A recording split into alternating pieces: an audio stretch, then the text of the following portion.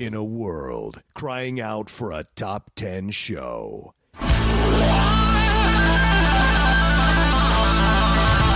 John Roca and Matt Nost are here to bring you the top 10. Take it away, boys.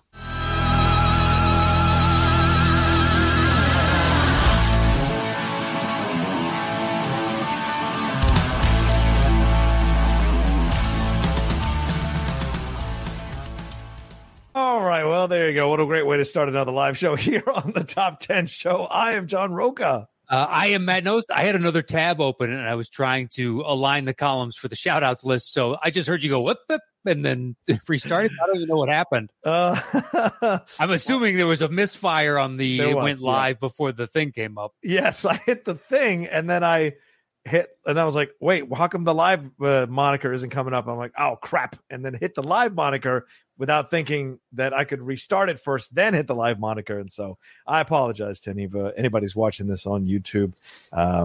Just, every once in a while I got to stumble around with this technology, but we do get it right. We're back here to do another episode of the Top 10. Yeah, go ahead, Mike. Matt, what I was just saying, I wish there was some way to couple the two in StreamYard. When you go live automatically, like you can have a preset for this show.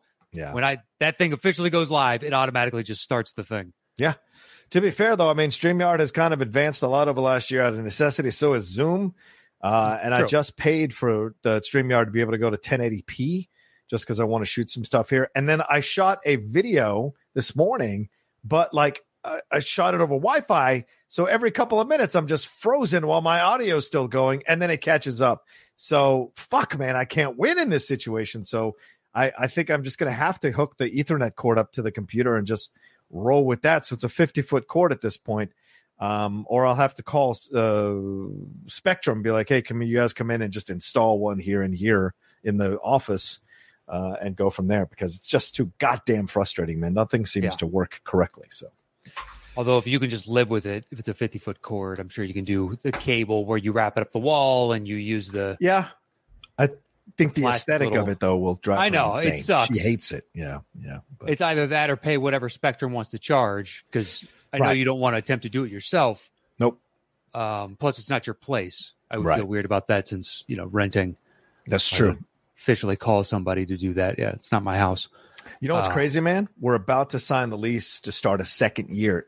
October 1st is a year that we've been in San Diego. It is fucking insane to think about. It's already been a year. My God. I know.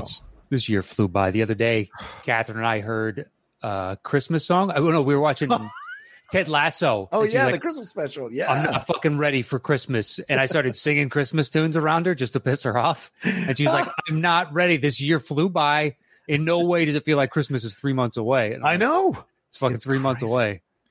Yeah, we were coming out of the Trader Joe's. There's a Hallmark card store next to the Trader Joe's, and they had all their decorations up for Christmas. And it was like, really? What the fuck is going on? I thought it was early when I saw like a week ago for Halloween decorations. I was like, seems a little early for that, but maybe they're really just trying to get people in the fucking mood to maybe go out, do something, spend some cash, have a little fun.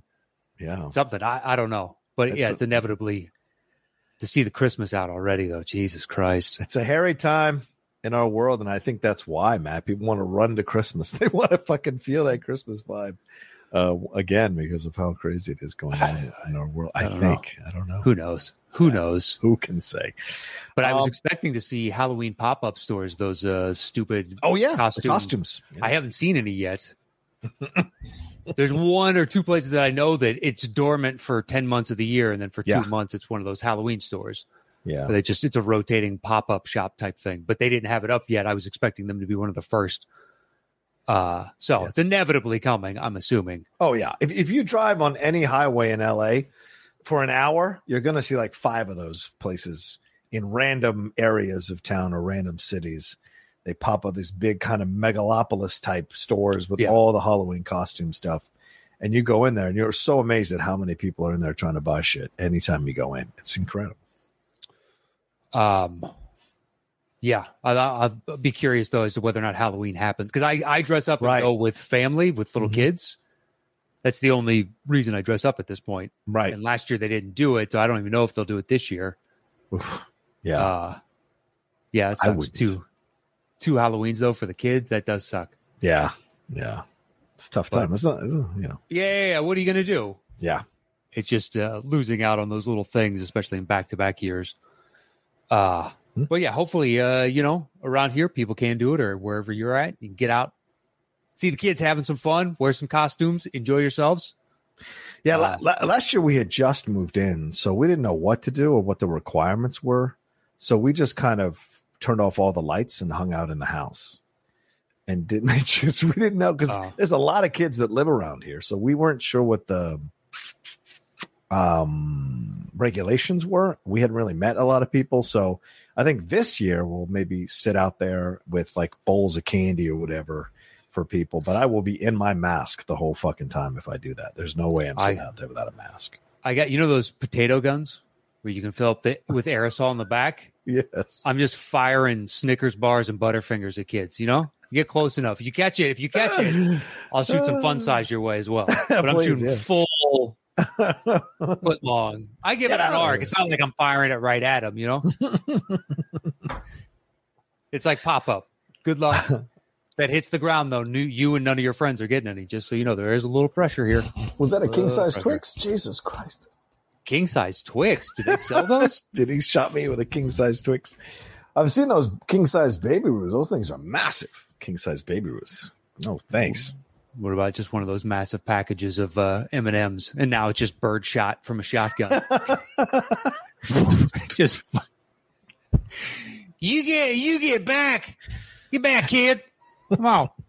Are you vaccinated? Show me a card. Show me your card, you son of a bitch. Oh my God, that's funny. What else is going on in your world, man? All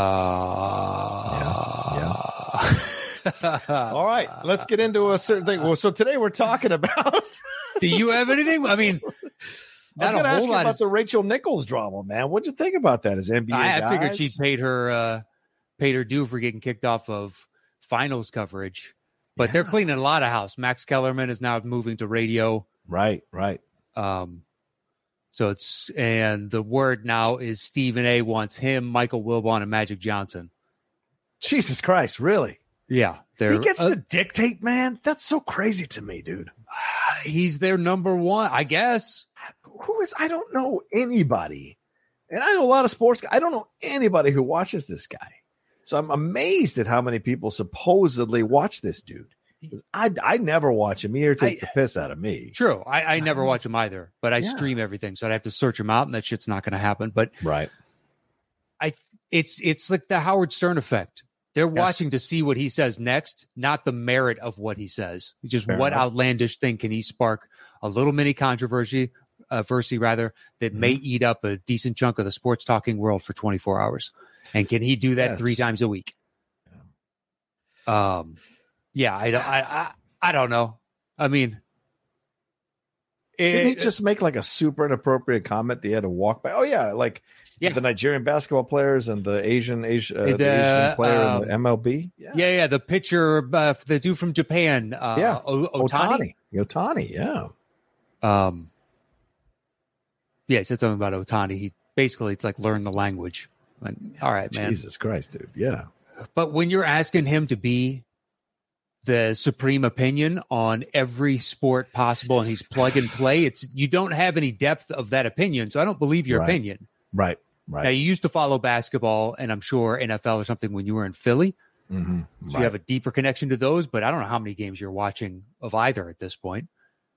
Because you got to do MMA coverage and boxing, and we need your take on women's tennis, and it's fucking everything. So there's just no way he's got the time in the day to actually form a valid opinion about all this shit. Women's tennis. I didn't even think about that. Whatever. If they're cleaning house. Yeah. Didn't they get rid of Van Pelt as well? Oh, I think he went. Ago? I think he left. Kenny Mayne left like 6 months ago. Yeah, they did get rid of Kenny Mayne. I know that. But I think Pelt left. He didn't want to do the overnight shift anymore, the late night shift anymore. That's when you get older, why would you do it? It's fucking exhausting. Yeah, you've done your time. Exactly. But But I couldn't tell you the last time I watched SportsCenter. Like legitimately could not tell you the last time I watched SportsCenter. So just, yeah. Even when Patrick and Olbermann came back, I was like, I'm good. Yeah. Never. It's been a long time since that was appointment viewing for me. I watched the sports specific stuff on ESPN. So by that, I mean like the NFL show or the NBA show or an MLB show, maybe, or the ESPN FC, the football show that do soccer football show they do. I watch those that are sport specific. Yeah. But I don't watch Sports Center because I can just turn on. But I do go to ESPN almost every morning to see what the big sports news are. But I rarely watch the Sports Center for sure. Yeah. And even those sports specific ones, they never really delve all that deep. No, right, because they've got 7 people on the fucking panel. So it's like, okay, what and do they you have to jump to as many teams that aren't called the Lakers and Nets this next season as they possibly can. Yeah. They pepper them in, but those two are going to lead the discussion. More than likely, the Lakers, the preponderance of the time, just because it's the Lakers. Yeah. So a lot of the analysis comes down to like, what do you need? What do they need to do in this game? I think they need to score more baskets. You're like, yeah. That frustrates me sometimes when I watch NBA Game Time on the NBA Network, because then they'll have like, was it Dennis Scott? And one goes, well, when I played, and they make little jokes, and I'm just like, no, man, can I get some analysis? What is going on? Talk to me about the X's and O's of what's happening. What is the philosophy of this coach as he's stepping into this situation, as he's dealing with this other team? Let's get to the bone deep specifics. And too many times it's caught up with stories about and then simple approaches and analysis, and it frustrates me, man. In basketball games with all the TV timeouts, I wish they would go to like Stan Van Gundy on the telestrator and go, all right, so they ran a drag screen and that frees him up by doing a pin down on the other action across and that's why he had a wide open three. Be like, there's education.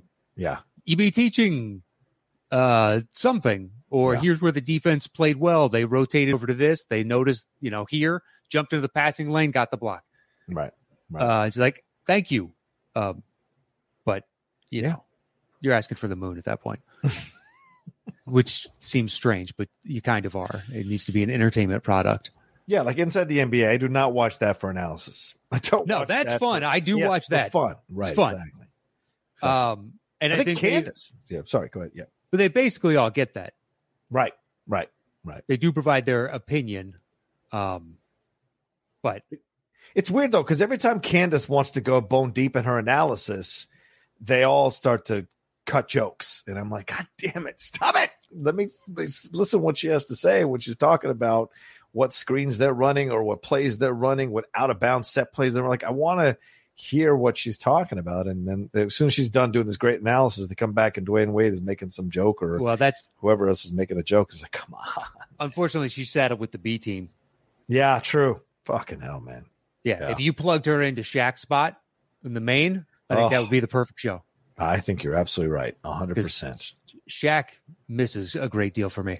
He does nothing but collect the paycheck and have fun on the set, which, to be honest, fun. With you, maybe that's what people want. True. But I would like, I'm with you. I'd be all about Candace going to the A team and kind of bringing some more analysis to the breakdown, But what are you going to do? Yeah. We don't get to cast these things. No, we don't.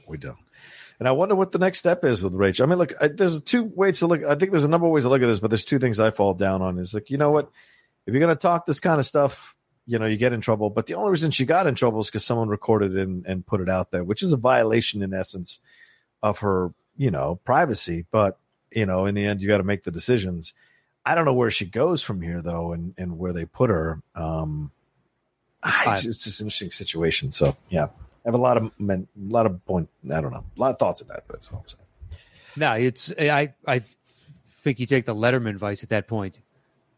You don't take another job. You move across the street, right on, and create a competing job. Fox Sports NBA analysis. Yeah, she could do it in a heartbeat. Yep. Fox, I'm sure, is already courting her as our. Oh, they should be. Yeah. Who knows? The Athletic or The Athletic. Any number of other potential options. She's got options for days. She's fine. Yeah, Yahoo Sports. Yeah. Yeah. Possibilities. If you want to see your career die, sure. Do you ever go to Yahoo Sports for analysis? I sure do. shit don't. Do you really? I read the columns. I think some of the columns are actually really good in breaking down, especially during the NFL season last year. I read a couple of the columnists consistently. I can't remember the names now because I haven't read them in a few months, but consistently breaking down the analysis of who was playing in what during what play and what section and how much of the minutes and pass plays versus run plays and the analysis on third and fourth down and what they were able to do. So I was impressed by that. Okay. With some of the column, but I agree. Some other stuff, yeah, you're right. It's just like, okay, whatever. But I think overall, some of the columnists do a really good job of breaking this stuff down, analyzing it. And the Ringer, of course. Jesus Christ, the Ringer. Fuck, man. Yeah, a lot of times, though, in the Ringer, depending on the author, I already know their opinion before I read it, so I don't read it. Yeah. I don't know if I can listen to Simmons anymore, man. I tried to listen to it the other day with Jackie McMullen, and I almost wanted to listen to Jackie go straight for an hour and a half without any interruption. Simmons. I haven't listened yet. I haven't, because he hasn't been updating all that regularly as far as, actually, my phone, for some reason, dropped his pod. You know how you have that? Oh, yeah. That menu where it's like, oh, here are podcasts you've listened to before or have downloaded something from before. Yeah. And he was just erased from that list, so I forgot to check him for a while. You're not listening to those anymore. But there are others that have been on there for years that I haven't listened to, and they didn't get erased. It knows you. It's an AI. It already knows. He might come back to this. He might come back. But Simmons, sure. He's done with Simmons. Now I listened to him a decent amount. Yeah. Nobody beats Zach Lowe, though. That's the kind of shit I enjoy. Zach Lowe fucking breaking shit down. But I mean, there are very few that I can sit and listen to like that. It's true. It's true. I don't know if that's with football, with soccer. The only people I listen to, I think, is The Guardian, the show they do on Mondays. It's a really good show. They bring in like 4 or 5 people from different papers, which I think is incredible. You would never, not since the sports reporters have I seen that. And they just break everything down. And they have male, female. They have different ages. Mm-hmm. There's a curmudgeonly Irish dude they have on here that's hilarious when he's talking about going to the games and stuff. And that's the kind of that I can listen to because they do get into the nuts and bolts of philosophies and formations that they were running in the game like that. So it's good stuff. But yeah, it's rare. Like you said, it's a rarity though. Any in-depth kind of thing like that. So who's the odds-on favorite for Jeopardy host? Well, I think if Bialik does well, although she's got her, I was reading the Rolling Stone article on her today.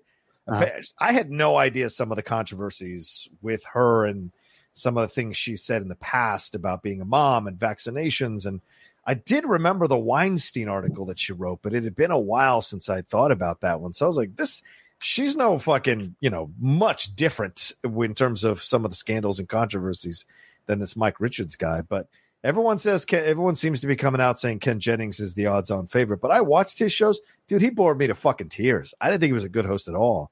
I thought LeVar had the right touch. LeVar had the right touch. Really, I only watched, to be fair, 6-7 minutes of, Mr. Burton. Yeah. And I didn't find him all that engaging. Okay. What about you? Who do you think? No clue. I mean, well, it won't be Aaron Rodgers. It won't be as much as producers loved having him on set. Yeah. According to his PR guy, which leaked it to Adam Schefter, and Schefter is reporting it as a producer of, to apply pressure to the Packers. It's the only thing that makes fucking sense. Like the producers went, we gotta buy him out of his contract. What's it worth? Let's get him over here. Yeah. Or we could just hire this other person for 1/80th the cost. Mm-hmm. So A-Raj, nice story. Never going to happen. I don't know. I kind of like the rotating host. I do realize you need to settle at some point. I think the bigger problem is the dude's kept his job as EP.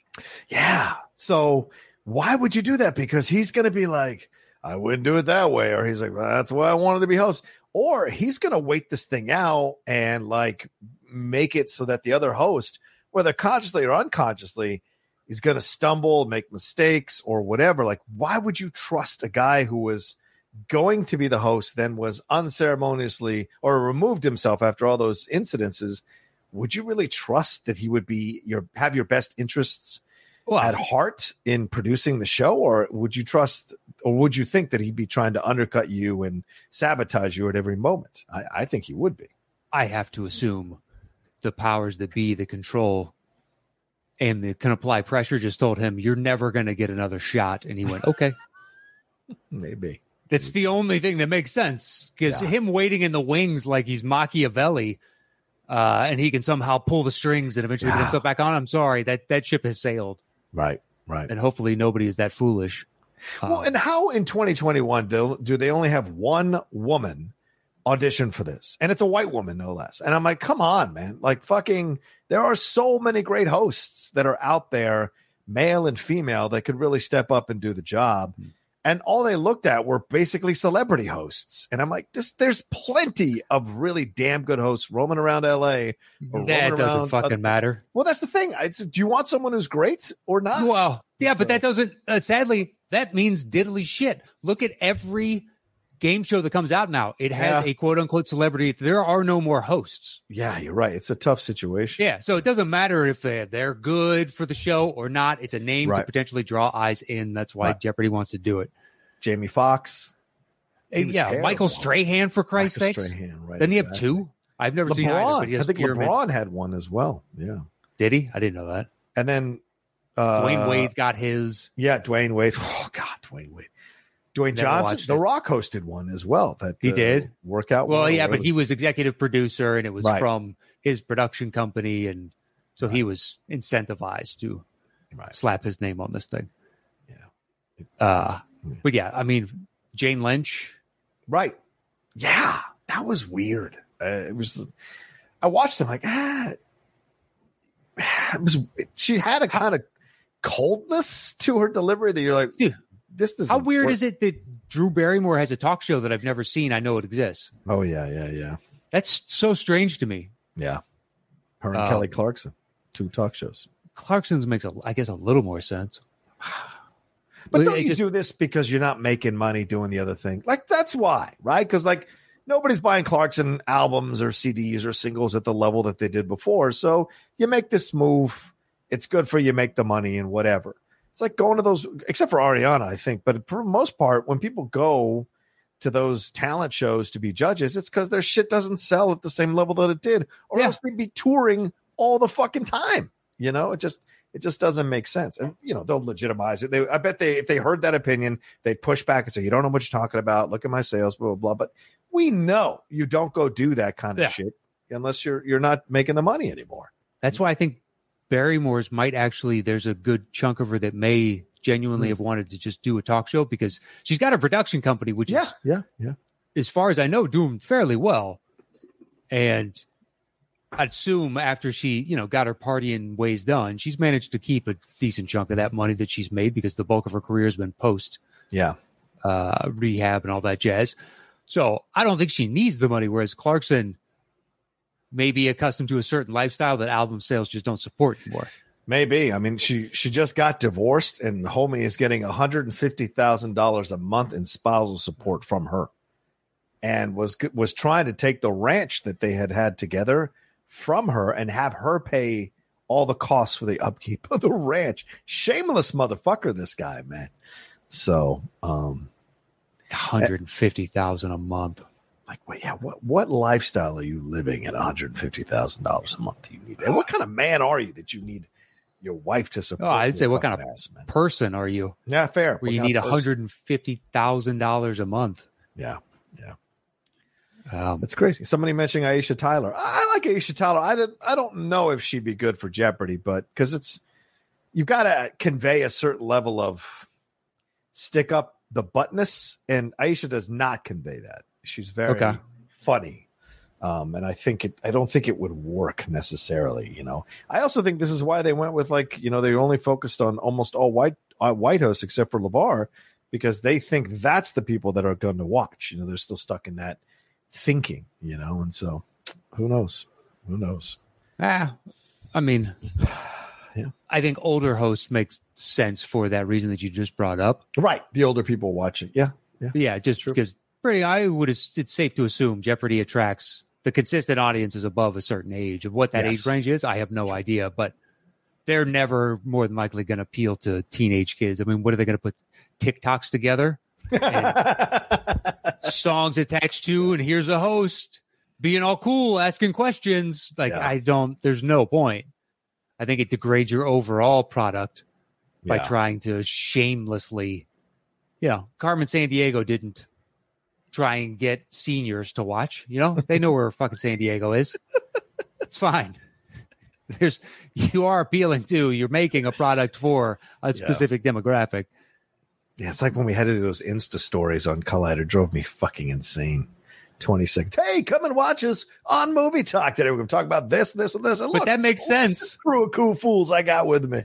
It was just so weird, man. But that makes more sense to me. That should be part of their brand. Yeah, I guess. It should be. They got to appeal because young kids are the ones that are going to be watching movie analysis online. Yeah, sure. I don't know. That's my assumption. That's true. I mean, we have a wide range. We've also been doing this for a decent chunk of time. Me and you would be great Jeopardy hosts. Are you kidding? We would kill it. I'm pretty sure my past would preclude me from being a Jeopardy host. I just did a lot of partying. I got a pretty good DUI on my record.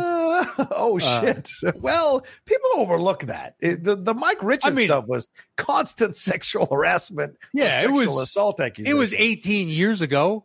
Yeah, well, see? Yeah, and I stopped drinking 13, 14 years ago, so it's like it's in my distant past. You're a success story, I would say. I have, but I had a lot of fun. So I can't imagine how many stories I don't have any recollection of that others carry with them. Do you remember the time this happened? No clue. What did we do? Yeah. None whatsoever. That's a fair point. Yep. Out of 365 in a year, probably let's just conservatively say there's 50 nights like that. Yeah. When you're drinking every night, that seems a conservative estimate. Yeah. Yeah. Well, I was an angry young man back in my 20s and 30s, so I'm sure there were some altercations of a verbal nature that wouldn't decorate me with any kind of plaudits or praise for sure. So yeah, you're right. It's a good point. But this guy clearly wasn't that much better than either of us. So no, but I mean, some people seem to get canceled like a tweet they put out 9 years ago. Yeah. James everyone's Gunn's going to get 10 years ago. Yeah. And he apologized twice for it. Yeah, exactly. Yeah. It's like, okay. How far back are we going here? Oh yeah, dude. After that happened with Gunn, I went back through. There's an app, at some point I'm gonna go sit for like 3 days straight and go through my entire Twitter from the time I came on to now, or to whenever I start doing it, and just delete any kind of questionable shit where I thought I was being funny or sarcastic or stupid funny, and just kind of delete all that shit, because you just never know, because you're not thinking in a moment at 1 a.m. tweeting something funny on a thread, and next thing you know, it's like, poof, why the fuck would you say something like this? Like, oh, I don't even remember sending this. But so you just never know. It's like I've seen some of my old Facebook posts and the Facebook memories. I'm like, you're an angry motherfucker, man. Take that shit down. So I never post any of when I get too heated or too this, that, the other. I never, but there's 0 point. Yeah. If you deactivate your Facebook, does it erase everything you've ever done on there? I don't think so. No. Oh, okay. It's saved on their servers somewhere. Well, that's true. See, yeah. I'd have to go into so many people's Facebook pages and delete some of my comments in those more heated political dates. So you just never know. Most controversial one is you put your peanut butter and then you slather your jelly on top, and then you add the top piece of bread. And it's like, what kind of animal does that? I remember that discussion. You might want to delete that one. Wait a minute. You put the bread and then you put peanut butter, and you're like, and then I slather the jelly on top of the peanut butter. That's how you do it. No, you add them to both sides of the bread. You're insane. I can't believe you're an animal. Then you're getting peanut butter all over your jelly, and you're putting it back in the jelly jar. And it's going to seep into the thing. No, I don't do that. I always wipe off the knife. But you just hate the environment because you're wasting paper towels. Like, what? Just put it on the other piece of bread. Put the two together. Let's ask the chat. Let's ask the 7 people in chat. How do you do your peanut butter? How do you do your peanut butter? I want to know. Inquiring minds want to go. Do you toast sophisticated, your bread? I use my opposable thumbs, or caveman here that just slams things together and eats. I've got my pinky out. And do you toast? Do you toast your bread? No, what am I, an asshole? No. I'm just saying because that melts the peanut butter. So you got to figure out, okay, how much do I toast it? I don't want to warm by the time PB&J. the peanut butter puts okay. What? You toast yours as well? Sometimes I'll toast my bread, yes, ahead of time. If I'm in the mood for like let's say I don't want to go out and get a donut, but I'm in the mood for something sweet and whatever, then I can make a quick peanut butter and jelly sandwich. Put it in the toaster. It's a fat and sugar bomb. It's great. Exactly. Toast it for a little bit, pull it out, slather the creamy natural Jif peanut butter on there, and then do the Smucker's all natural jelly strawberry right on top. Put that on there, plant it, then cut it in half and eat it. And always bring out a wet paper towel for the jelly that gets on your hands, the stickiness that gets on your hands. That's the process. That's quite a production. I take 2 cold pieces of bread and then I put my shit on there and I eat it, and it's delicious every time because the consistency is through the roof and it's awesome. Josh Sack says peanut butter on both sides, jam in the middle. All right. Wait, where's the middle? You mean that would? Yeah, he's talking about a modified your version and my version together. So he's putting the jelly on top of peanut butter somewhere on both sides, is what it potentially seems like he's saying. Jesus Christ! So every time you bite into that, it's just this of everything into your mouth. That's too much for me. Josh says warm in toaster after construction. Wow.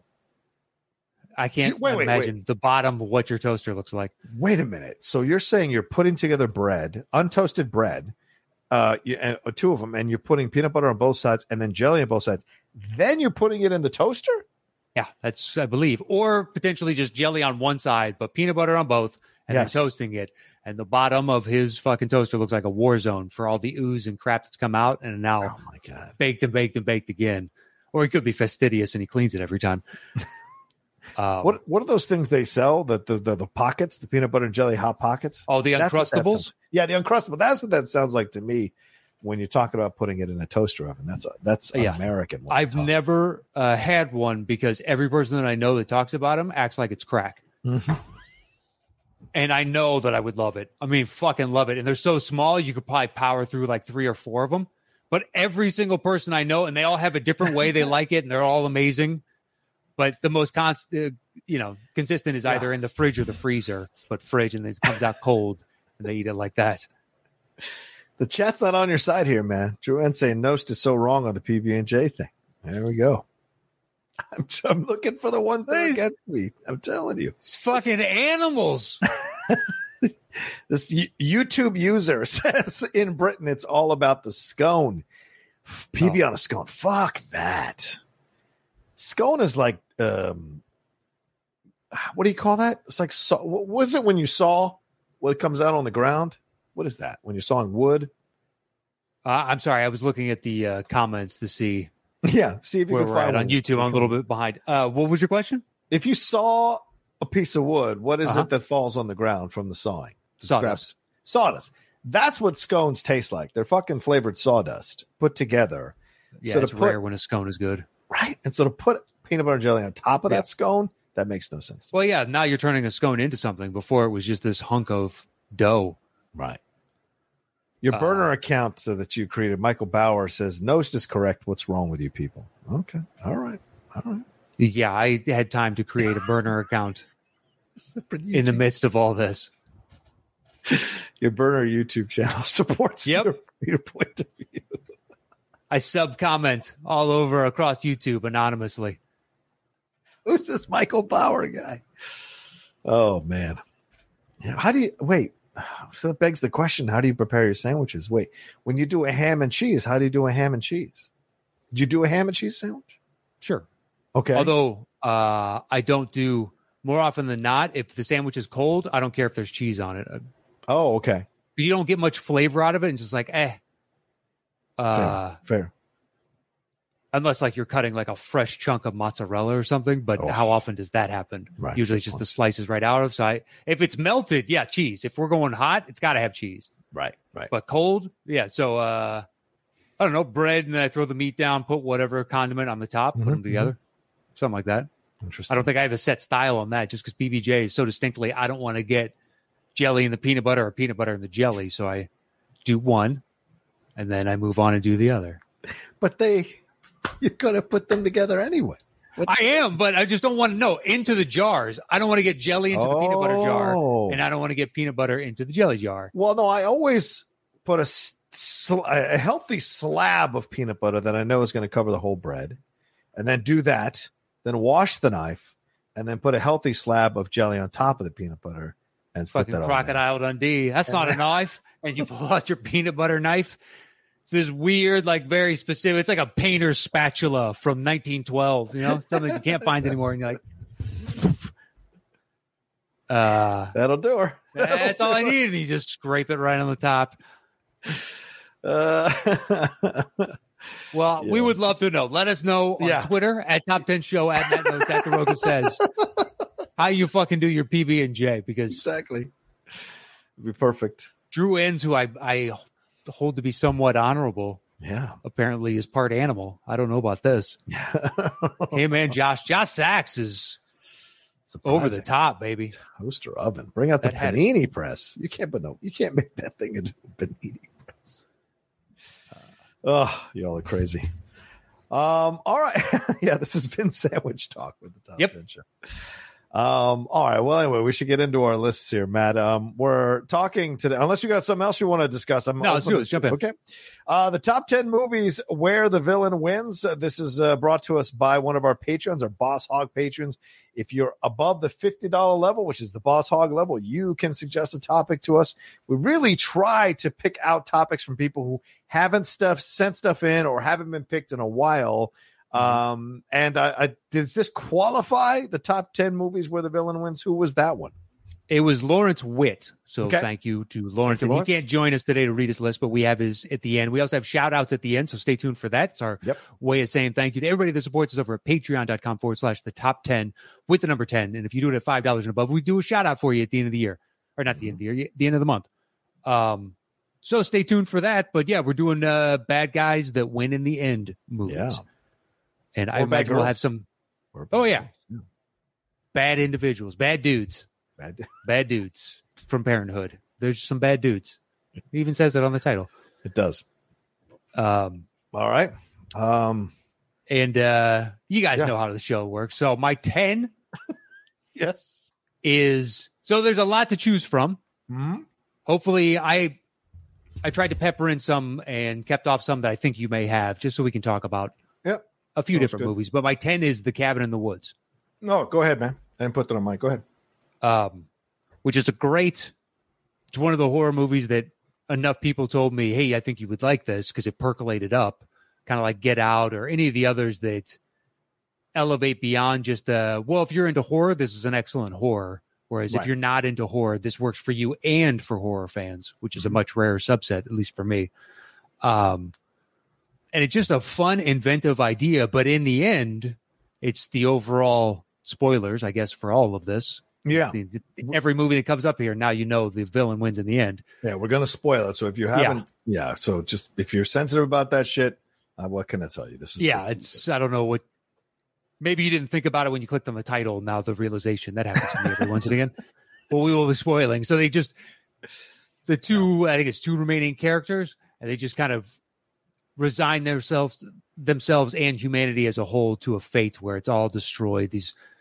The equivalent of the Greek Titans erupt out of the earth, and they're there to create a new world order that this weird shadow agency has been keeping at bay, but with all these horror monsters across.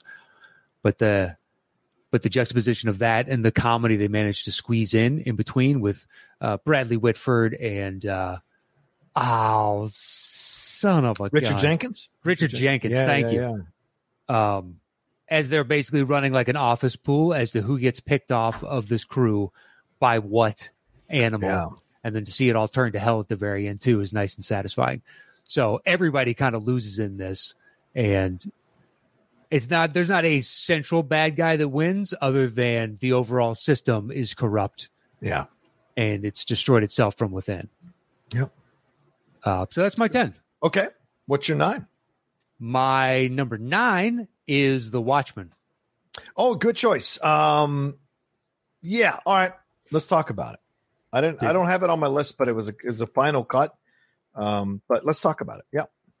Yeah. that is the easiest thing to change from the comics to the movies to make it more palatable for the audience as a whole, where this ragtag group manages to finally stop Ozymandias, I believe it is. Right. And see Ozymandias like, I'm 5 steps ahead of you, because if he truly was that smart, he would be. Yep. And the fact that the plan has been laid out and it's done perfectly to execution, and he gets precisely what he wants, which is a culling of a certain chunk of the population and destroying the system a little bit, because otherwise it's going to devour itself. Right. To stay honest to that and actually have him do, I figured they would, but at the same time, there were studio notes on the initial runs through this going, is there a way where he could kind of lose? Is there a way where we can make it? Because it's supposed to be a superhero movie, so it's supposed to be kind of fun, but you then miss the point of Watchmen entirely. Yeah. But it wouldn't be the first time that studio notes violate the tenet of everything in the movie. You hear about them over the years where it's baffling. Like, how did you not see the overall? Right. And who knows? Perhaps they didn't know the vision. I mean, according to Will Smith with that video he released last week of why he turned down The Matrix, it's like, if that was the pitch, I don't blame him. Yeah, no shit. That's not. I mean, if that was the pitch, and I do like his at the end be like, you know what? You're welcome, because I think Keanu and Lawrence Fishburne were fantastic in it, and they would have recast both more than likely. Absolutely. Absolutely. But what happens before we see the end product sometimes is an absolute baffling experience, third hand to experience. Yeah. And dude, you don't know if, like, after they made that pitch with Will and Will turned him down, they sat down and were like, okay, we got to come. Yeah. Or we got a little more. Exactly. We can't just describe the bullet time photography. Right. We need to do something beyond just this. Yeah. Which totally happens. Although you would hope if you were pitching Will directly, you would have already pitched it a few different times. You hope. Yeah, I would assume, because it's not like the Wachowskis were a household name at that point. It's not like it's Scorsese, where Scorsese just be like, it's going to be awesome. We're going to have this one scene that's like this. Don't worry. And you go, it's Scorsese. That's fine. That scene sounds awesome. Because he's built up a track record, or Spielberg, or anybody that's got 30 some odd years. But if you had kind of one movie under your belt at that point where you were the director between the two of you, but who knows? Who knows? Yeah. But I think we are all the better for it. I agree 1,000%. I mean, but also coming back to Watchmen, I dinged it right at the end because, yes, Ozymandias does win, but Rorschach sends the journal. So, but I don't know if they're going to publish the article or not, right? Because the guy is on the fence about it, and his editor even says, I'm glad we're done with that superhero crap. I'm glad we're blah, blah, blah. We're moving on to something else. But the possibility they could lose is there right at the end. You're not wrong. But nothing says that he's going to go through with it. And Ozymandias is so powerful, he could crush that dude in that newspaper in a heartbeat. So, or never know. The editor and whatnot, they get it, they read it, but they take the lay of the land and go, we have moved on. Mm-hmm. This serves no purpose other than riling up old ghosts from the past. Yeah. So why not just bury this? Because as we've seen within that world and our own, we're more than willing to bury things that aren't politically advantageous. Oh, yeah. I mean, watching the Catch and Kill documentary that was on HBO Max about the Weinstein stuff with that Ronan Farrow guy, it was really kind of crazy to see how much pull Weinstein had at burying these stories since the 90s with numerous newspapers and magazines and reporters from across different spectrums, and how much of an anomaly it was that those two female New York Times reporters and Ronan Farrow were able to get the story, because or else he'd still be fucking, ruling over Hollywood to a degree and doing his thing. But they got their access to a tape that one of the victims had made with a phone hidden inside her purse. So it's like, holy shit, so it's madness. But yeah. If you have money, you can bury a lot, or at least in the past, you could bury a lot. Yeah. It's a shame. And at that point, who knows if it's a national security risk? So if the government were to step in and be like, you can't print this story. Right. Exactly. We've moved on. You print this story, this fucks up everything. Exactly. We need to move forward. Yep. If they're going to say we're all gone now and we just got to deal with the damage left over, so be it. Yeah. Let's fucking move forward. We can hold on to this information. Yeah. And we will. And we'll put it with all the other stuff. Maybe they'll release it in the middle of the next pandemic. Instead of aliens, it'll be about where superheroes came from and his whole journal. Who knows? True. Very true. All right. What's your 8? My 8 is Nightcrawler. Oh, yeah. Nightcrawler. He does win in the end, doesn't he? He does. He's built a nice little TMZ-like empire for himself on great points. The blood of others. Mm-hmm. That is the only reason he has succeeded. And he is a scumbag through and through. Yeah. Jake Gyllenhaal's performance in it, I mean, it's just utterly captivating. Yeah. And especially if you watch all the movies he put out in sequence right there, it's like, this dude's a fucking chameleon. Yeah. So I was fully engaged. It's weird to go back and now see Riz Ahmed. Yes. It's like his skittish driver employee type of thing. Great acting. Rene Russo is the producer at the local television station. Bill Paxton is the competing paparazzi running around trying to get these just vulgar and disgusting stories that people watch. They want to see the footage of. The parasitic individuals, and he becomes the biggest parasite of them all. That film's a rough watch. I think Dan Gilroy is the director of that one. It was a rough watch, but it was as truth-telling to what's going on now as Network was back then, right? Network was a bit prescient, but was exposing what we were going to be seeing here in news and how if it bleeds, it leads, and how much they could fabricate or create the news. I didn't think you were going to talk this much. Might want to hold on to this discussion. Oh, okay. All right. Fair enough. All right. Yeah, but I do like it. I think it's good. And the Rene Russo stuff is real fucking unsettling what he does to her. And yes, I mean, he's a scumbag. When the opening is such a great introduction to the characters. He's stealing that stuff and he gets caught by a guard and he like clubs him on the head. But then he's going to hawk the stuff and he begins to do his presentation to try and get a job. And the guy finally just says, I'm not going to hire you. You're a thief. Yeah. And he's like, very astute of you, and realizes and moves on. But I mean, he looks like a great white. Those just big doll-like eyes. Yeah. He's just keeping them wide at all times. The slick back hair. Yeah. Trying to be like approachable and appealing, but it looks so alien and foreign. Right. There's something to be said about embracing who you really are, whether it's good or bad. There's something to be said about embracing who you really are and how much more happy you are in your life if you actually do embrace it, potentially. But anyway, so that's my 8. Okay. So then my 10 is Kingpin. Okay. Because Bill Murray wins. That son of a bitch. He wins at the end. Fucking this whole film is leading to Woody Harrelson on the comeback trail with Randy Quaid and getting the best of Bill Murray. And that son of a bitch and his crazy hair wins anyway. Again.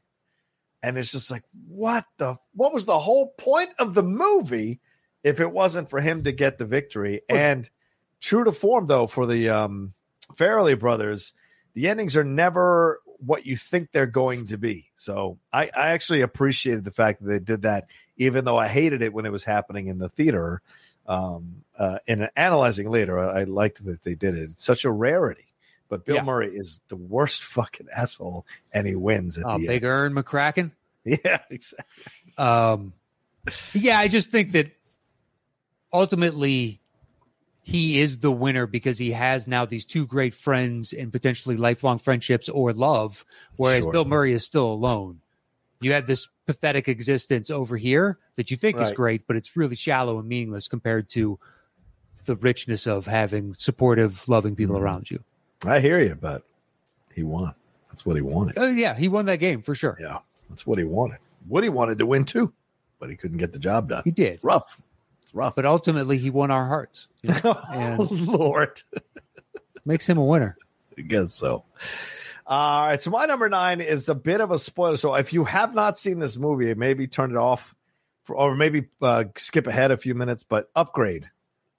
Oh, yeah, interesting. Okay, I didn't even think about it. Yeah, because the thing ends up winning at the end, and the main guy ends up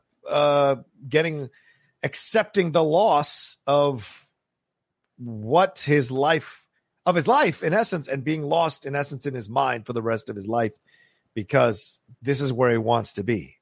But that thing takes away his free will and controls him from now on, and shoved his consciousness down into a small corner of his brain so that it can exist in there rather than existing out there. So he has no idea what his body is doing, what this STEM thing is doing, disguised as him now. Eventually, AI officially taking over someone's body and doing whatever they want to do with it, and being almost unstoppable with it as well. So yeah. It's a good choice. It's a good choice. Totally didn't think about it. And it's a few years old. So I don't know how much of a spoiler, but I mean, everything is a spoiler on this show. So you're taking your chances, like we said earlier. It's true. But yeah, I think it came out just a few years ago. So it's a damn good movie, man. It is, surprisingly, because what's his name? The 3-parter, Tom Hardy Jr.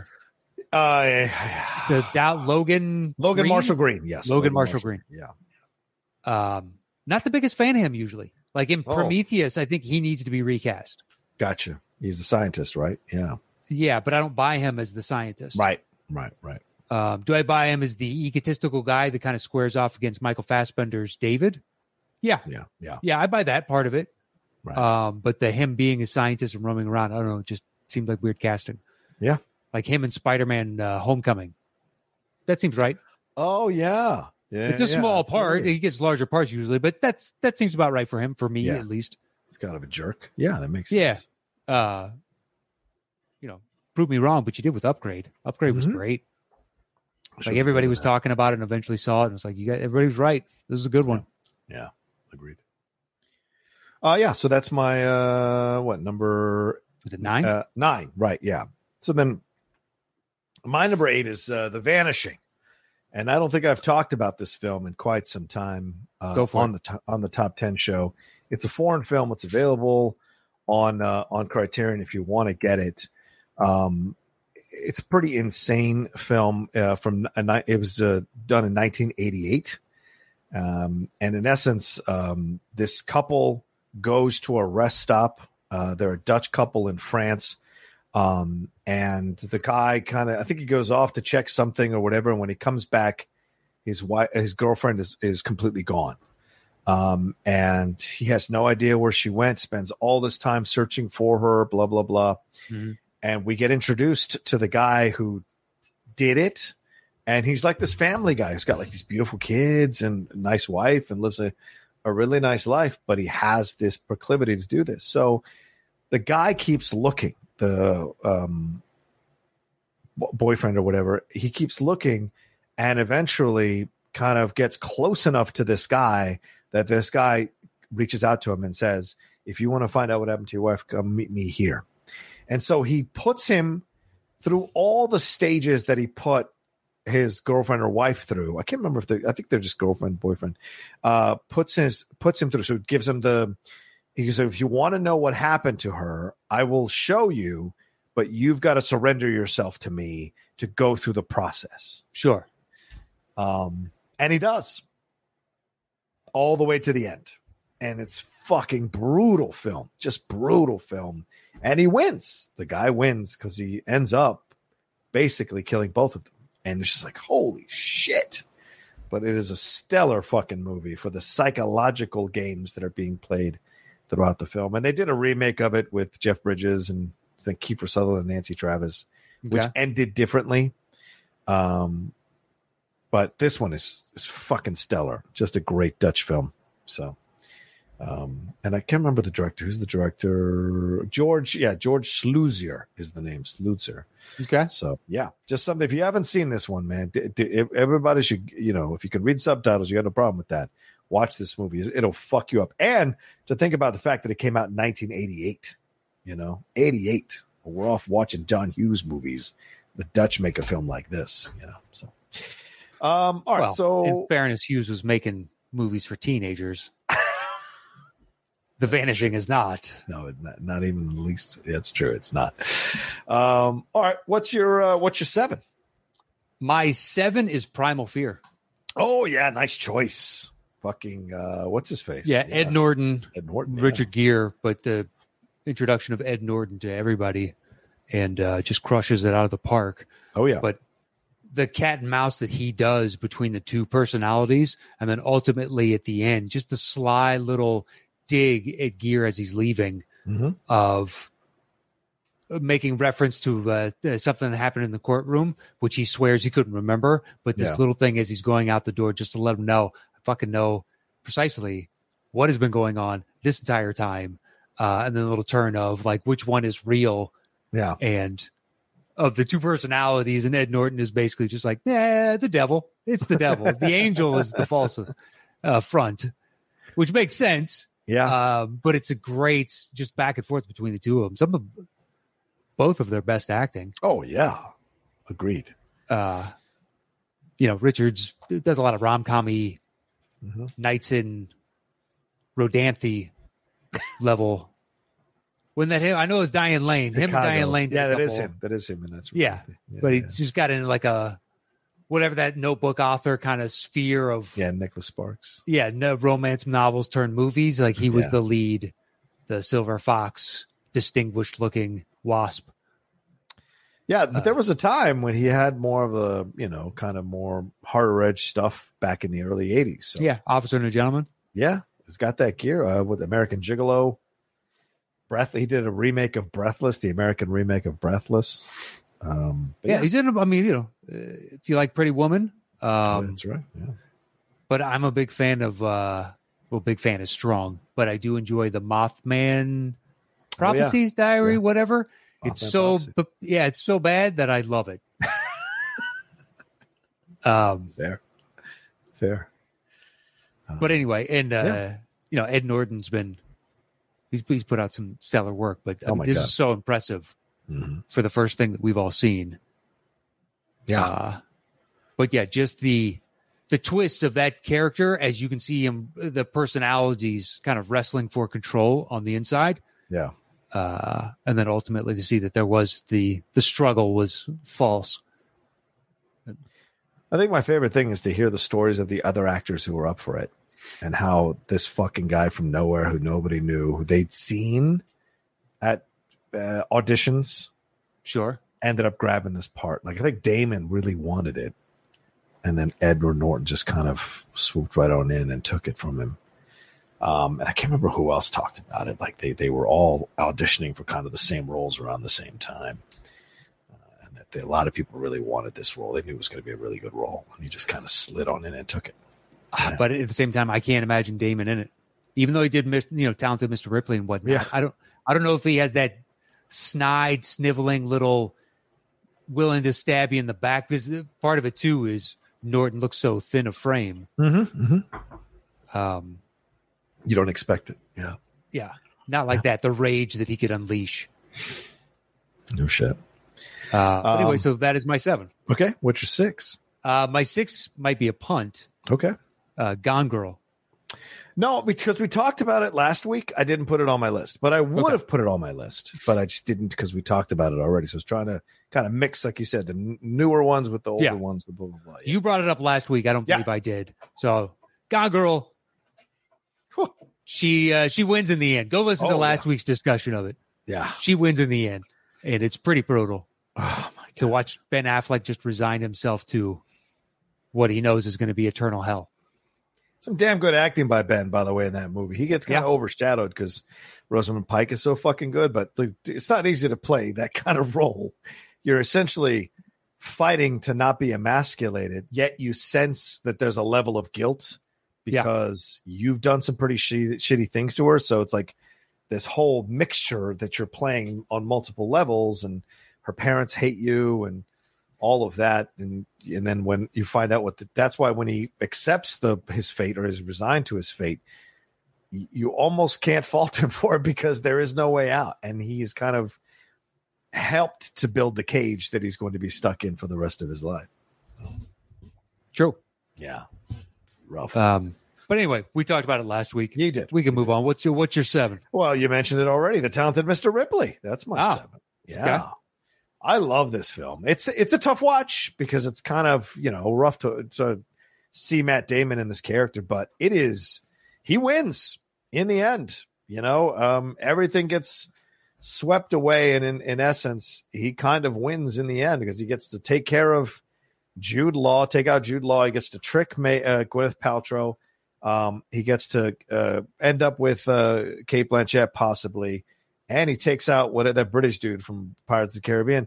He takes him out, and it's so ironic because he kills the one person who actually loves him for the simple fool that he is.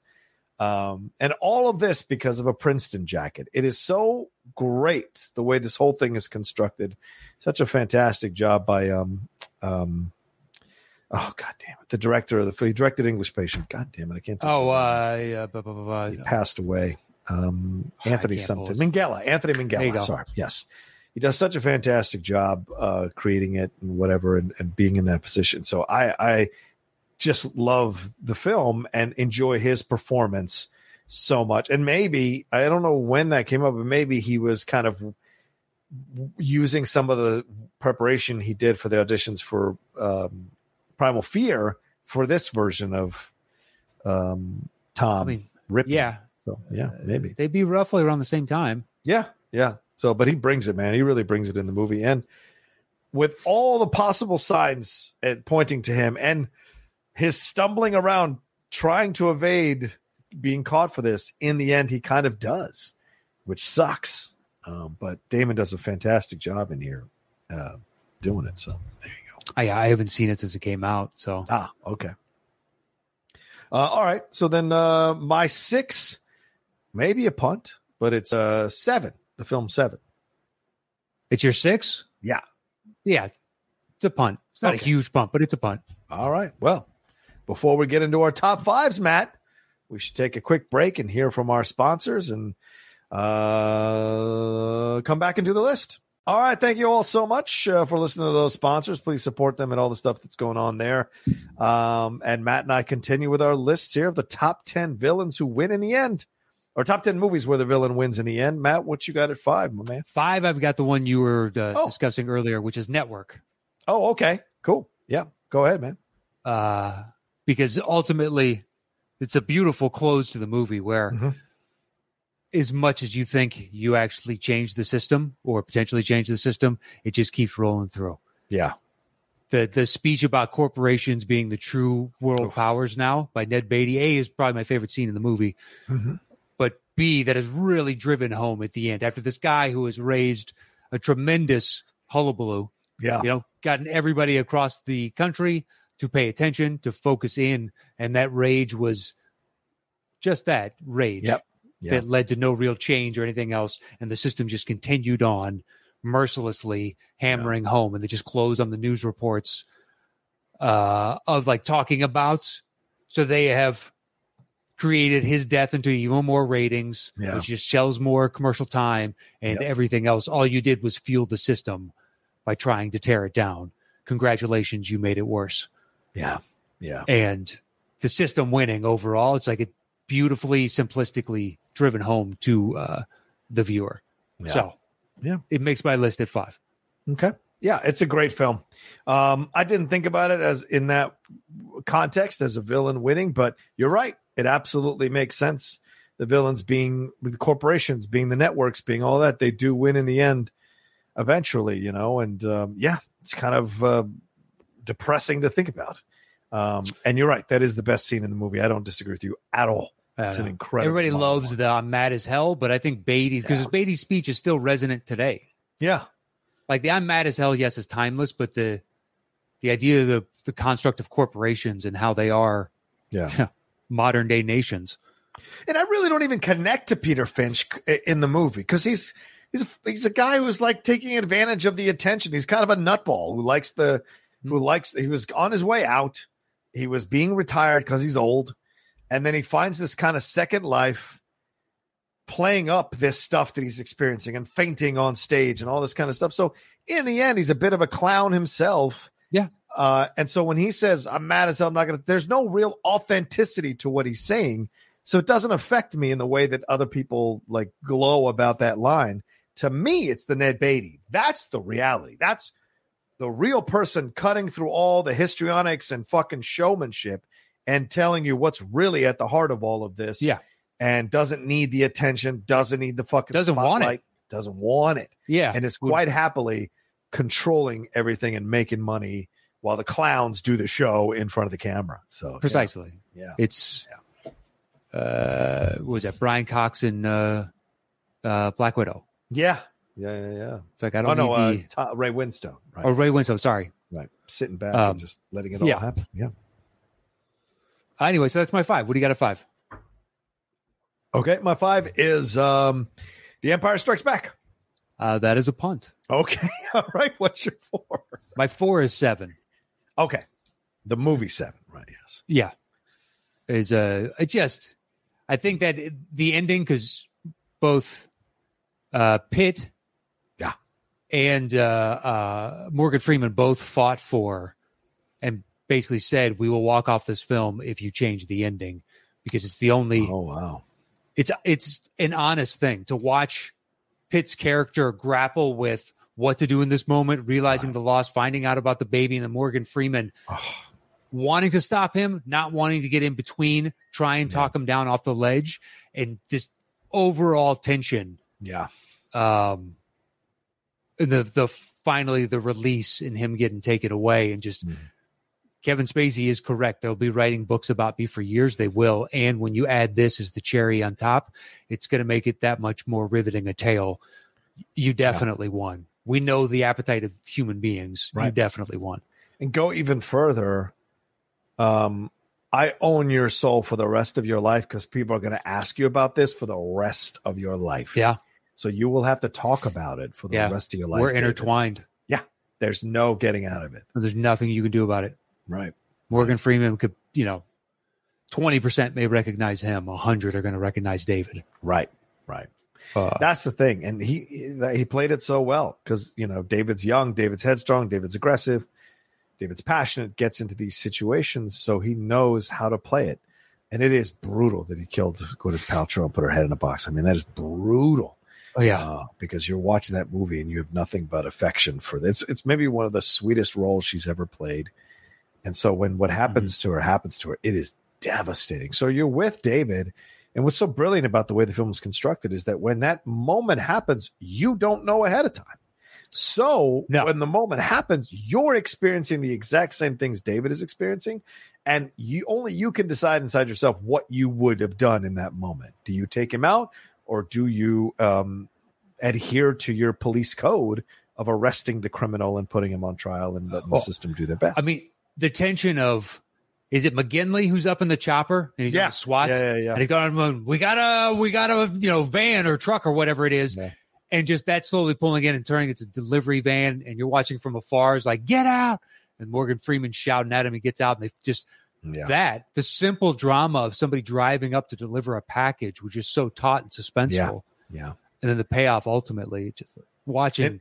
And it's Freeman who opens it. It's Freeman who opens it, which I think is brilliant too, Matt. Like, it's not David. It's now you got to have him, because he's the steady hand throughout. Right. And then watch from his perspective, watch Brad Pitt go away at the end. And we kind of close with him being defeated, and he didn't want to get pulled into this anyway because he knew it wasn't going to end well. Right. Don't give me the game on Criterion from Fincher. Give me fucking 7 on Criterion from Fincher. That's what I want, man. Maybe Michael Douglas sits on the board over at Criterion. You're going to put my movie out. Yeah, or Sean Penn does. Oh, God, Sean Penn. That's why he keeps getting cast in things. He sits on random boards across town. Do not see Flag Day. All right, so that was your 4? Yeah. Okay, so then my 4 is Chinatown. Go for it. I figured we talked about it enough. Yeah, that's fair. Totally fair. But I mean, I have to respect, in my opinion, for sure, for my list. And he wins at the end. I mean, he does fucking just as much as Network wins. Chinatown's the same thing. Yeah. The rich old guy who has been there for decades, corrupt, full of corruption, making sure things work out in his favor. And so he is a villain. Dude, and he wins in the end because Faye Dunaway is killed. He gets to now sexually assault probably his granddaughter, daughter, whatever you want to say. Jack Nicholson or Geddes no longer investigates him. And I watched that too, Jake's sequel, which is horrific, by the way. Oh, with Bruce Willis? Or no, that he did the one that was like a knockoff of Two Jakes. Yeah, I remember when that came out. Right. Yeah, that was the one with Madeline Stowe, and he was still. Yeah. And we're supposed to believe this is just a year or two later. With him, meanwhile, he's like 40 pounds heavier and 30 years older. But it doesn't even go back to that. It doesn't go back to that at all. So it's like, well, he did win, and it's the truth of. And people know that story here in California. That's what happens. And you hear about the corruption all the time in this state, man, from people who are either Democrat or Republican. It's irrelevant. It's about money. So, yeah. That's every state. Yeah, fair. Every state. Well, not enough. Yeah, but there's, there aren't resources like there are in California in every state. So, yeah. It doesn't even matter. I mean, Huey Long came out of Louisiana outside of it's true. Port of New Orleans at that point. I don't know that Louisiana had much of kind of any economic pull. Yeah. They had their agriculture and whatnot, but weren't known for industry as far as I know. Yeah. And that dude was one of the biggest political kingmakers in the country. Huey Long. Yeah. Chicago had theirs. New York had theirs. Tammany Hall. Daily. Tammany Hall in New York. Yep. Yeah. Yeah, but those are big cities. Talk to me about Topeka. I'm sure they had theirs. Some sort of rancher that owned more land and cattle and had more wealth than everybody else. I mean, look at Young Guns. That shit's kind of real. Oh, yeah, Tunstall. Yeah, that's right. That definitely happened where, really, sure. The law is who's got the biggest swinging, Still is, but at least there's some codified laws in place that you could potentially use. Yeah. Like I'm reading, I was reading this morning about the, what's the family they're reaching a settlement with about the opioid crisis.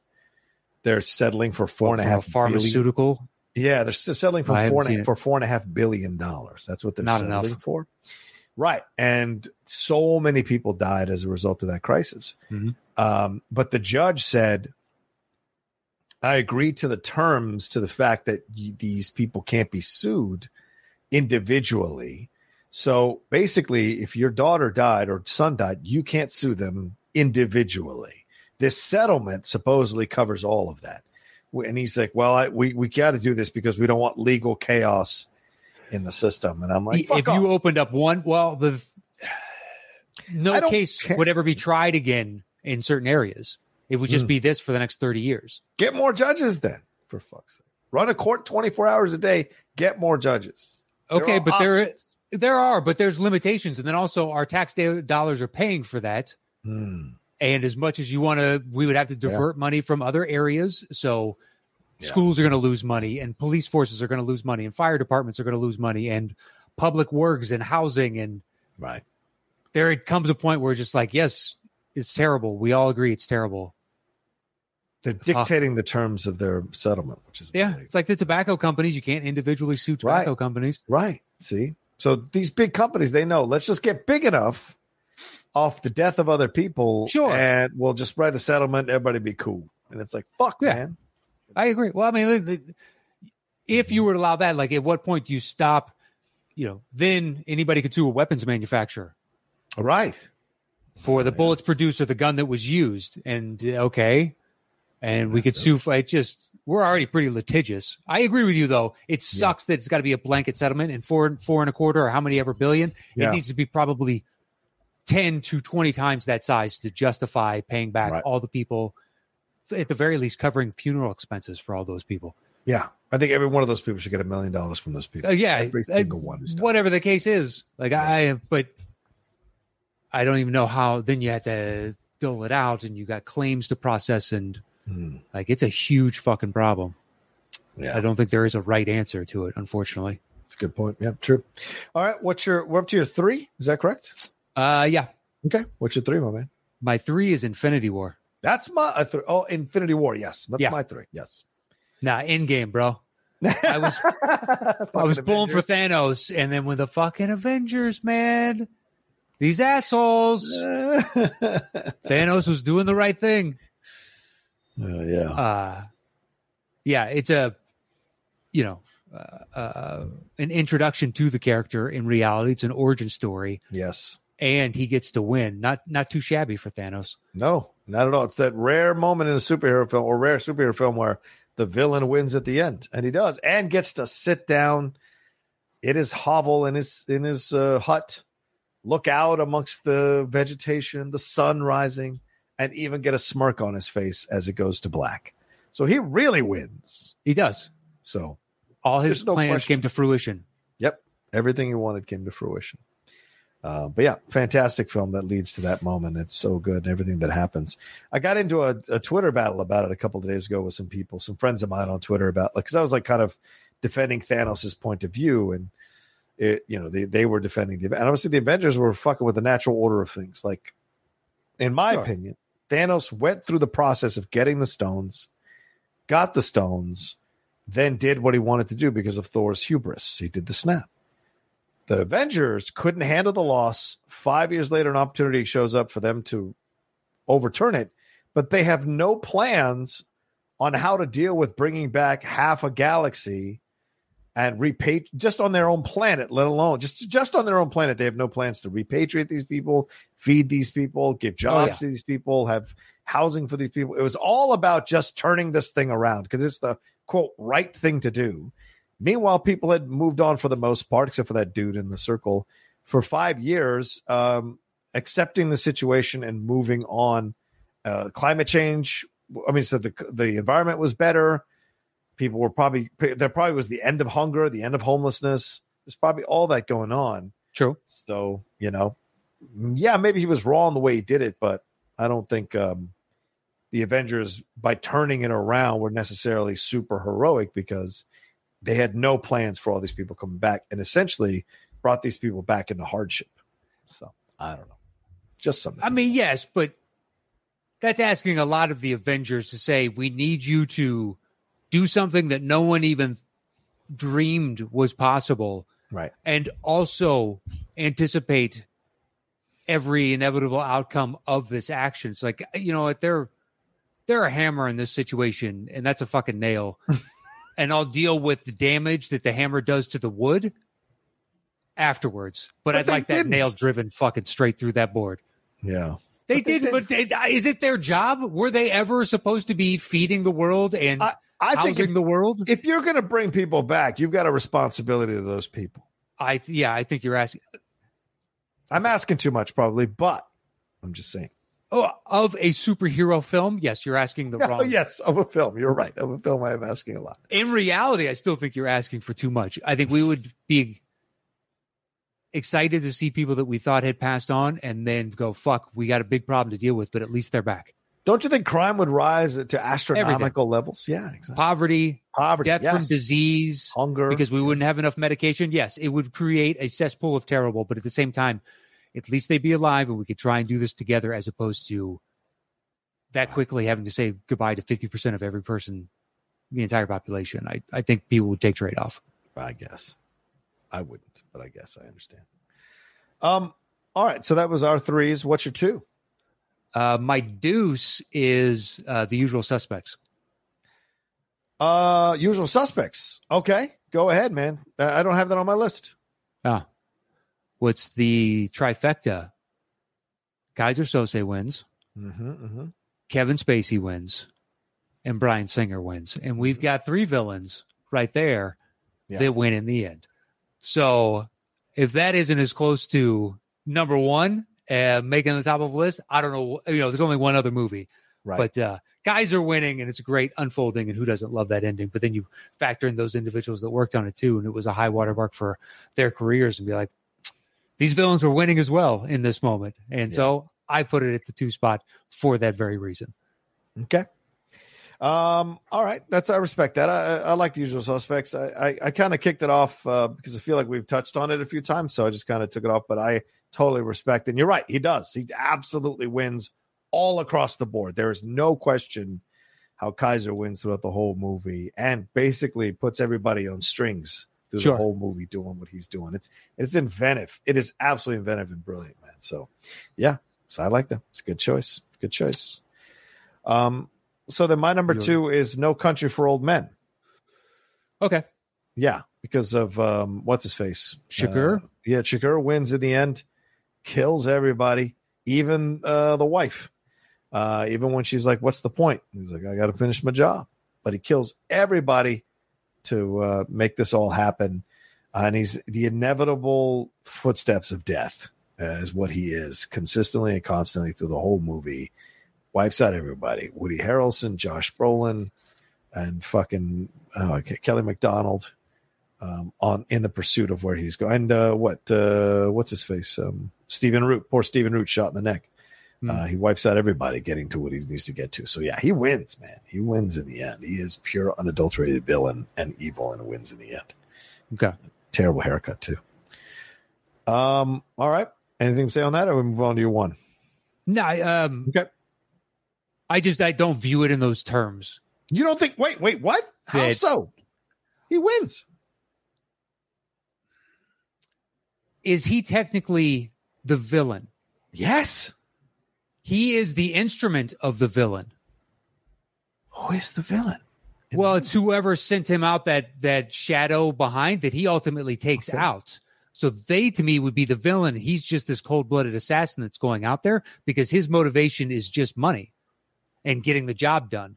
So getting the job done is his motivation. Yeah, but I view his morality as pretty clear-cut because they try and buy him off. It's like, no, I'm here to finish a job. Right. I don't really view him as villainous. He's a shitty human being.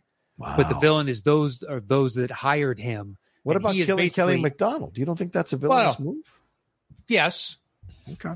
Yes. That's where you got me a little bit.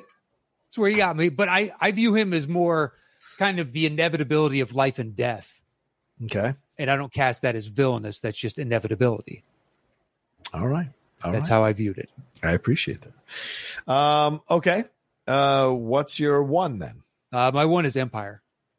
Oh, so the punt from earlier, the Empire Strikes Back. Okay. I mean, it's just like, it's really up against these other movies. I mean, is Empire, can I honestly say to myself that I prefer any of these other movies where the villain wins in the end? No chance.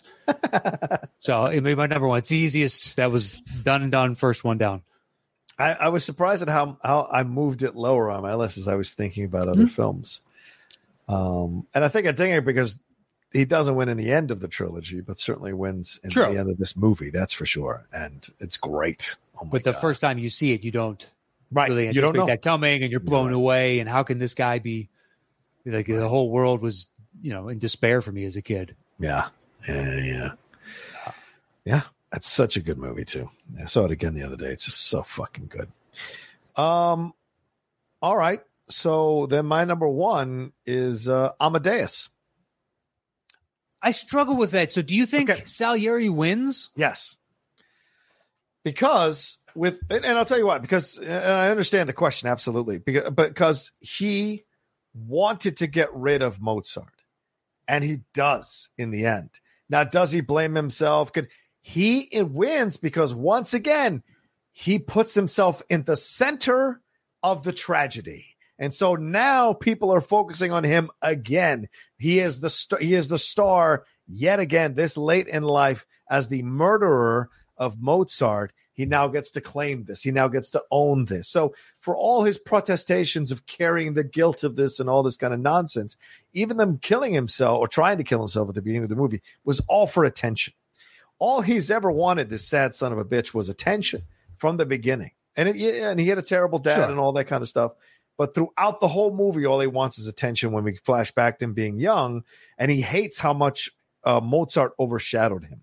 So he is essential, according to his telling, to the death of Mozart. And he gets to, in essence, be famous by being connected to Mozart in the retelling of the tale, because we only know the story through his point of view. And he apparently was the Forrest Gump of Mozart's life. He was there for every critical moment of Mozart's life. Yeah. And so how much of that is true, we don't really know. And in the end, he's like gets to, kind of shame the priest or unsettle the priest. And he goes off, I am your saint to patron of mediocrity or whatever. Yeah. And he's blessing the other. Exactly. And at the end, what do you hear? You hear the cheers. He hears the cheers. Yeah, but you hear Mozart's cackle. Yeah, but it's all part of it. Close out. Yeah, and he's smiling. The grandiosity of the moment, I don't know if the story takes on that he becomes known as the killer, and he is still stuck in a mental asylum amongst the madmen of his day. So to me, it's like, I think you're,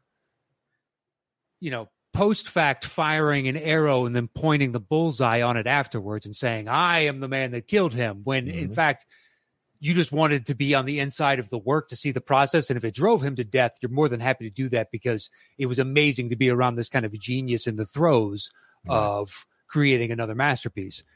I went back and forth, man. Mm-hmm. We both love this movie, so I'm fine with it making the list. Yeah. He's a villain, in my opinion, and he is. I just don't know if he wins.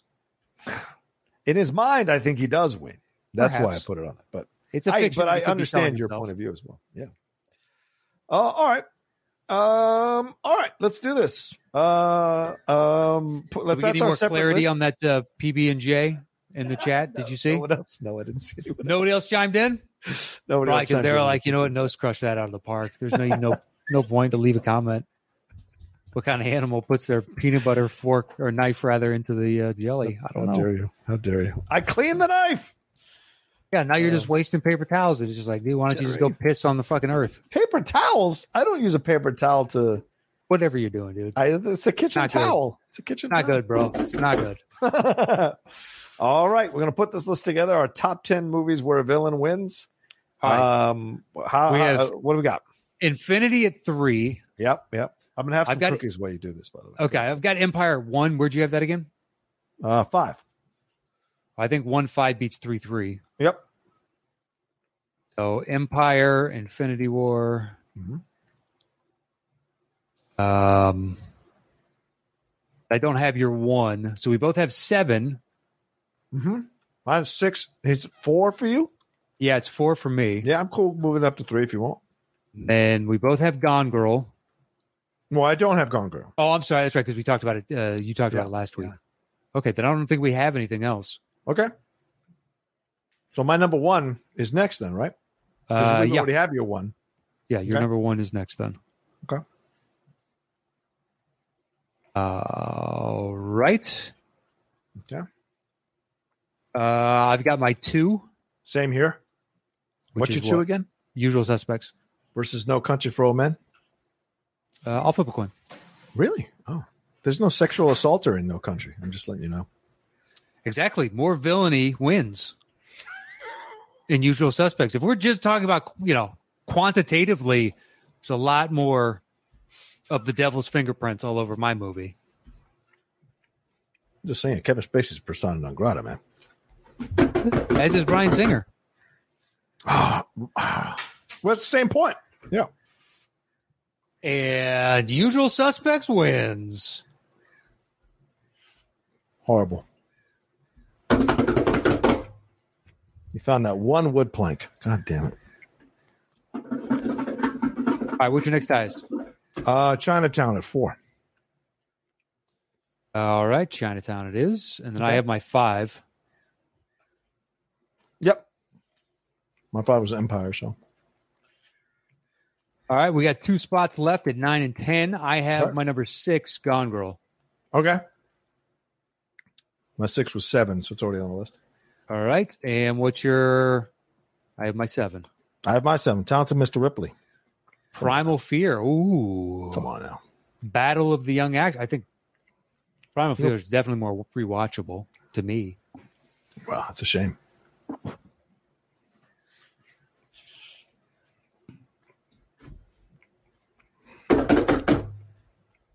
Are you going to flip? How dare you? Of course I'm going to flip. It's a shame. Well, you keep saying it's a shame, and it continues to be a shame for you. Oh, see? Primal Fear. Wow. That is a shame for you, friend. Over Chinatown. This is a horrendous list. No, Chinatown made it. Oh, I mean over Over Talented Mr. Ripley? Yes. It's a horrendous list. Yes. All right. Let's do this thing. The top 10 movies where the villain wins. Yeah. At number 10. Primal Fear. At number 9. Gone Girl. At number 8. Network. At number 7. Chinatown. At number 6. No Country for Old Men. At number 5. The Usual Suspects. At number 4. Amadeus. At number 3. 7. At number 2. Infinity War. And our number 1 movie where the villain wins is Empire Strikes Back. Now. And our thanks to Lawrence Witt for sending in a fantastic topic. I can't believe we haven't done this one. Yeah, I know. Thank you, Lawrence. And we have his list. Okay. Read this off real quick. What do you got? Says, thanks for choosing my list. That's fantastic. Thanks as always for the content. Let's see. I will do my best to be on the show. Never mind. Can't do that. All right. Here's my list. Hopefully he could read it out loud, but he couldn't join us today. I enjoyed doing this list and always love a film where the bad guys win. I could have replaced my number 10 with a wide range of films. I can't wait to see if it's the same for you. 10, Drag Me to Hell. 9, The Fallen. 8, Saw. Cool. 7, The Usual Suspects. 6, Arlington Road. Yes. 5, The Vanishing. 4, No Country for Old Men. 3, Infinity War. 2, The Empire Strikes Back. And finally, number 1 is 7. And he says, cheers, guys. Lawrence. Thank you, Lawrence. Good list. Good list. Thank you, Lawrence. Well, he agrees with you on the No Country. Yeah. I view this incorrectly, apparently, according to the two of you. It probably agrees with me on a lot of things. No, I already texted him about that PB&J. He is sane, you know? Yeah, oh, sure. Anyway, all right. I'm going to tune back into the chat real quick, see what's going on over there, see if the peanut butter slander is still continuing. All right, so we have shout-outs to do. Yeah, let's do it. Let me grab that real quick. All right. Mine is up. I'm ready to roll when you are. Okay, let's do it. Do you want me to start? Go for it. Jason McDonald. Mason Sasser. Roby, RKS. Pele Cole. Eric Taylor. Deepak Mauer. David Stephen. Christine Biernat. Andrew Robinson. Francisco Ramirez. Michael Bauer. Colton Thompson. Henrik Winterland. Phil Knuckles. Ryan Latonen. Ray Rosh. Colson Koliopoulos. Callie Onken. Justin Kelly. Lachlan Skinner. Joseph Curran. Sorry, I scrolled down and lost my place. No worry. Fred Castillo. Edward Wilshire. J. Scotty Sinclair. What's up, J. Scotty? Charles J. Clark. Zachariah Kaufman. Jeff Dickin. Sean Labua. Francisco J. Torres. Connor Teal. Michael D. Dyke. Robert Francesco Suarez. Tim Reimert. Dominic Greaves. Eric Bruin. Matt Simmons. Kyle Beckworth. Jeff Kelly. Jeremy Bowers. James Petty. Nick Francis. Billy Williams. Christopher Brockman. Blake Gant. Haley Morton. Cameron Chapman. Alex Russell. Bobby Michael. Paul Cree. Drew Burkhardt. Stacy Flores. Luke Allison. Mark Fawcett. Kristen Kurtz. Gareth Weldon. Timothy R. Williams. Chris Lemke. In Love with Movies podcast, Nick Baldwin. Hey. Johanna Linaverta. JIC 317. DJ Red Hot Cox. Ahmad Ali. Darren Bush. Angela Dashner. Louis Berrigan. Josh Lawrence. Chelsea Lewis. Adelardo Fuente. Reagan Lovig. Rodrigo Valverde III. Lawrence Witt. Andre Constantinesco. Steve Schlackemeyer. Catherine Samuels. Houston Bodily. Roque Ariana. Maurice Robinson. Alan Snuffleupagus Bennett. Marcus Davenport. Brandon Caridi. Ravi Prasad. Joe Farrelly. Charlie McKenna. Mark Menchaca. Josh Mabry. Ben Cartwright. Juan Reyes. Josh Murphy. Kevin Shaw. Josh Sachs. George Menchaca. Dale Varley. Chris Consiglio. Wayne Murphy. Ashley Prowls. Johanna Schmidt. Sujayanth Fernando. Ian Brick Beltran Lopez. Evan Zoller, Eric Bloor, Zach Butts, Kevin Fuss, Jen Kemp, Ryan McKenna, Andy Tan, Brian Akins, Alexander Marzonia, Garth Wisenant, Mike Barrington, Ed Buskirk, Jeff Saliba, Noel Kelleher, Jim Payne, David Mitchell Baker, Andy Ortiz, John Keefe, Nathan Williams, Kristen Smith, Matthew Lee Cravens, Marcel Behrman, James Trapani, Drew Inns, Dan Nye, Seth Shearer, Andrew Marker, Chris Jones, Luke Larson, Chris Cabrera, Robert Haley, Christos Alexakos, and Anthony Castelnova. All right. Our thanks to everybody that supports us over at patreon.com/the top 10 with the number 10. And $5 and above, you can get a shout out at the end of the month. Yeah. And if you join at a higher rank, you can participate in today's live show, be a Boss Hog member, and suggest a topic. We got all kinds of different stuff for you. And we thank each and every one of you that supports us. And you can follow the show at Top 10 Show on Twitter and on Instagram and YouTube. It is /the Top 10 Podcast with the number 10. So find us over there. Anything else? No, just like Matt said, go to the Patreon, subscribe to all our social media, and do us a favor. We've been kicking it for years now, making this show work for you all, delivering you great content every week. Now it's your job as fans, as things are slowly getting back to normal, people going back to work, people getting a little more money in the coffers, in the bank accounts. Start to please spread the show around again. Spread the show to other people. Tell people about it. Tell them to come have fun. Play them some of their favorite episodes, some of your favorite episodes to get them aboard. Your job as one of our fans, as one of our listeners, is to spread the word of this thing. Spread it to 5 people you know. Try to get them into it, and then see if maybe they might even become patrons of the show, so we can, at some point down the road, be starting to travel again and do the show live in your city, in your town, no matter where you are across the globe. So that's I want to encourage you all to please keep supporting the show. If you can support at higher levels, that's great, but also keep supporting the show by telling other people about the show, so maybe we can get them to become patrons of the show as well. There you go. Yeah, help grow, get on the road, just do bigger and badder shit. You know, that's all we want to do. Basically, bigger and better shit. That's right. I think that's it for the show this week. You can follow me anywhere at Matt Nost. Check out my other show, Settle the Score, and that's it for me. Okay. You can follow me at The Rocha Says on Twitter and on Instagram, The Outlaw Nation on Twitch, and head on over to my YouTube channel, youtube.com/John Rocha Says, to go be a part of all the stuff we're doing there as well. All right. Take care of yourselves. Be well. We'll talk to you next time with another brand new episode of the Top 10 Show. Peace.